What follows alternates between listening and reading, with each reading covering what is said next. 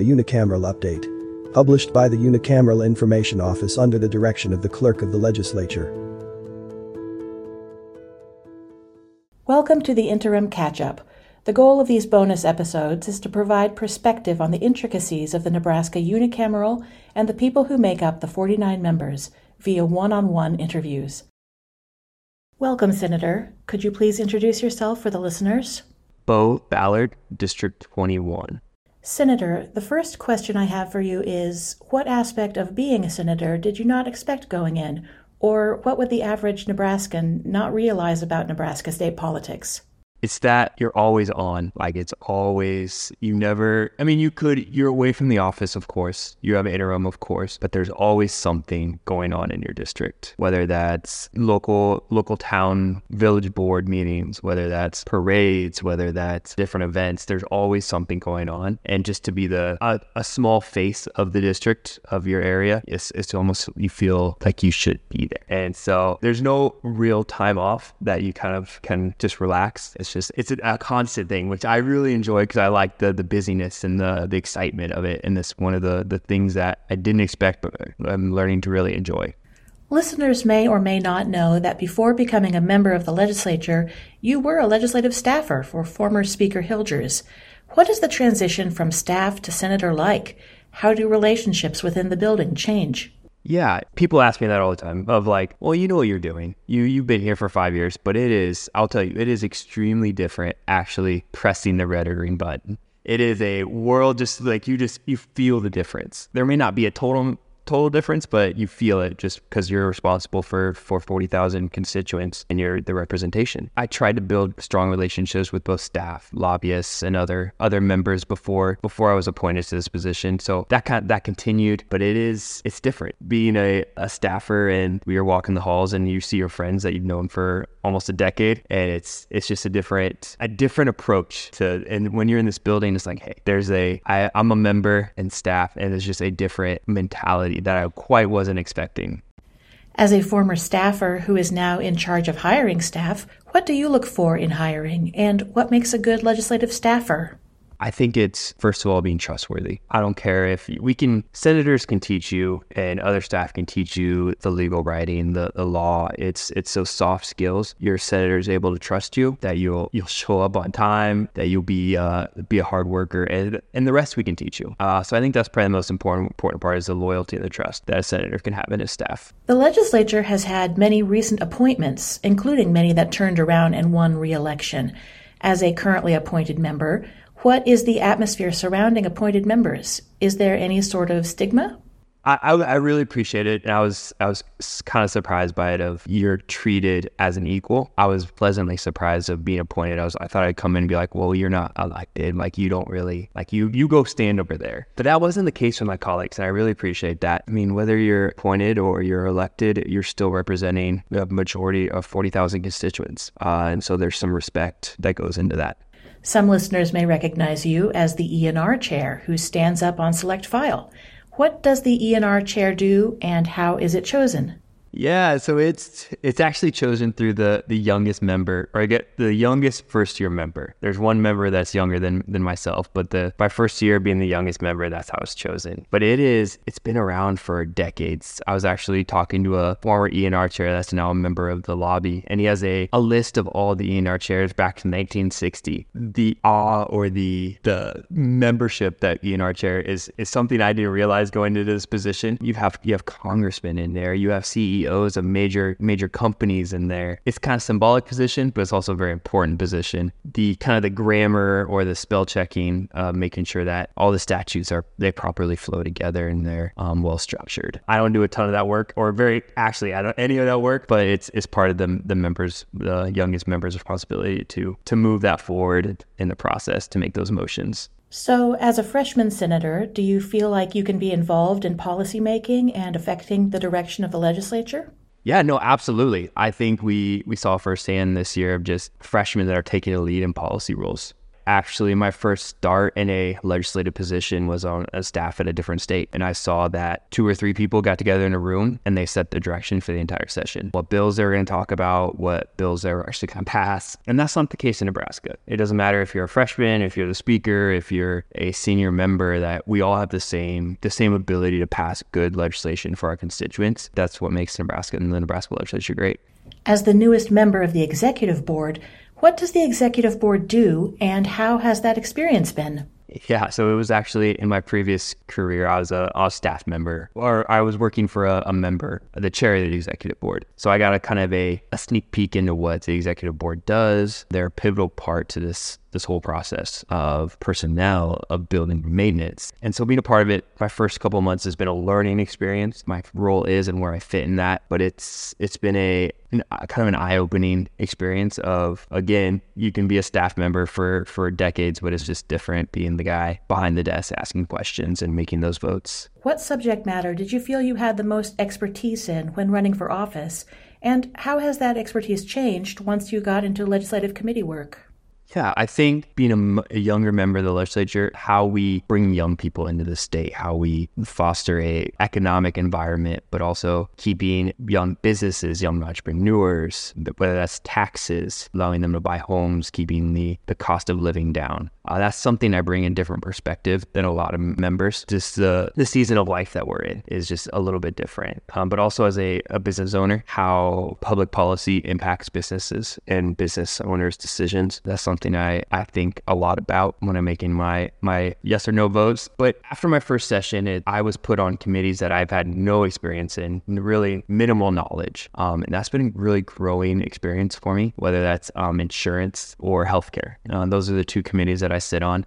Very limited knowledge coming in, and it's been an incredible experience to learn about one of our largest appropriations of healthcare, how policy can really impact people's lives. As a state senator, how do you juggle the responsibilities of the position while also balancing career and home life? Yeah, it's been difficult. During January to May, you're here 60, 70 hours a week. It's long, it's tedious for friends and family that don't get to see you that often. I've been very cognizant and very direct of taking a day, at least to myself, of not doing any legislative work, try not think about it, but just kind of detach and focus on whether that's business, whether that's friends, family, something that's outside the legislature. I think it's been kind of that work-life balance that I'm trying to carry over into the next session as well. It could be just putting myself in my office and working on a passion project or a hobby, or putting together bills for my small business, paying bills, sending invoices, something just to check off my list so I feel productive, but not make it legislative related. How did you get started with your small business? And which of the baked goods that your bakery makes is your favorite? Yeah, absolutely. I never thought I would own a bakery. Growing up, I was going to do something in finance or big business, big banking. But I came back from college and I saw a need for a specialized pastry shop and bakery in downtown Lincoln. And I partnered with a girl I graduated high school with, and she does you don't want me to do any of the baking. So she does all the baking and I do a lot of the business side. The finance is the banking parts of the business, and she does all the baking. And it's a fun little store in the downtown Haymarket, downtown Lincoln, called the Rabbit Hole Bakery. But I would say my favorite is I grew up eating German chocolate cake. She does amazing German chocolate cake, and she also does amazing carrot cake as well. Being in the business side, carrot cake's expensive to make, so I don't eat it very often because can't eat into the profits. So I don't eat it very often. But when I do, I enjoy it. So those are probably my 2 favorite things. Our most popular items are probably our avocado brownie. Our cream puffs are very popular as well. If you were given an unlimited budget for one evening that could only be spent in your district, where would you go and what would you do?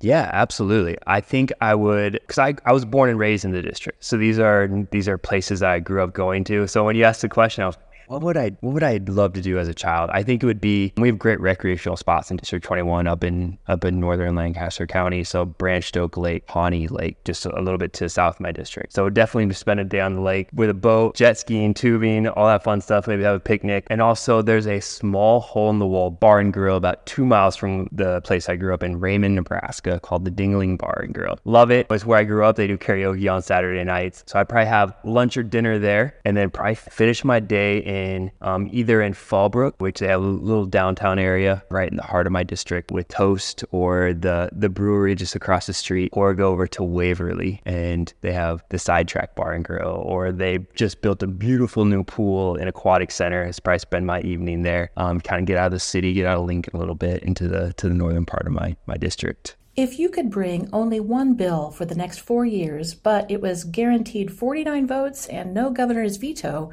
what bill would you bring?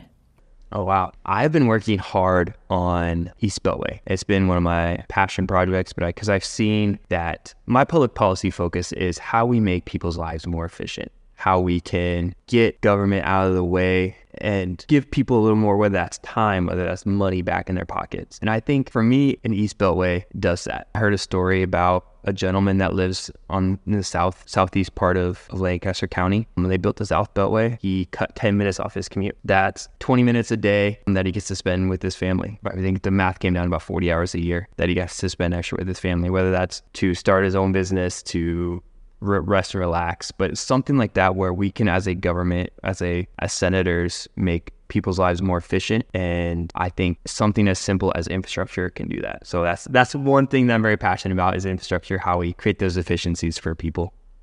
Listeners may not know, but you are a big fan of both college and professional basketball. If you had to coach a starting five of current senators, who would you pick for your team?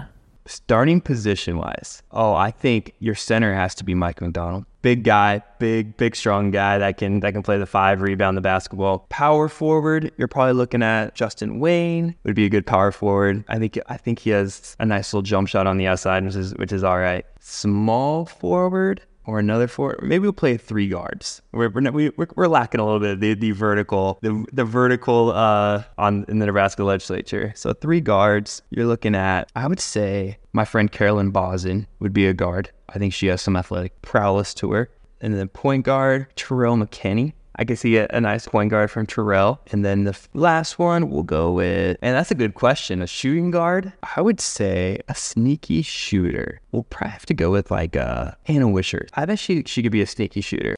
When your time with the legislature is finished and you're looking back on your service, what would you consider a successful tenure? I think that we got government out of people's way. That we created an environment that allow people to start businesses, to reduce their tax burden, to allow them to be effective and efficient both in their personal and business lives. I think it's something that I have a passion for, and just the entrepreneurship spirit to allow that to foster in Nebraska. What is the best way for the public to communicate with your office? That's whether that's email, you can reach me at bballard@leg.ne.gov. So I see that, I check that almost every day. My office is always staffed. Give my office a call, we'll give you a call. If we're not around, we'll give you a call back within 24 hours of business day. So that's probably the best way to reach me. And then I look at all my correspondence, especially constituents, and make sure they go answered. Lastly, what are your plans for the remainder of the interim? My sister is getting married in October, so that's very exciting. So that's going to take up a good chunk of my October. And then also working on different interim projects, whether that's the East Beltway, whether that's different agricultural legislation, business legislation. Then campaign starts. You have your legislative, your business, and then for a good portion of us, we have a campaign to do as well. So just getting out. I don't even consider it campaigning in my perspective right now. I'm getting out talking to constituents. Doesn't matter their political affiliation. I just want to hear from them. I've been knocking doors for the last 3 months. I try to say this isn't political. This isn't my campaign. This is just getting to know what's important to you. And that's taking up a good portion of my summer and fall as well. That's all the questions we had. Thank you, Senator, for your time. Appreciate it.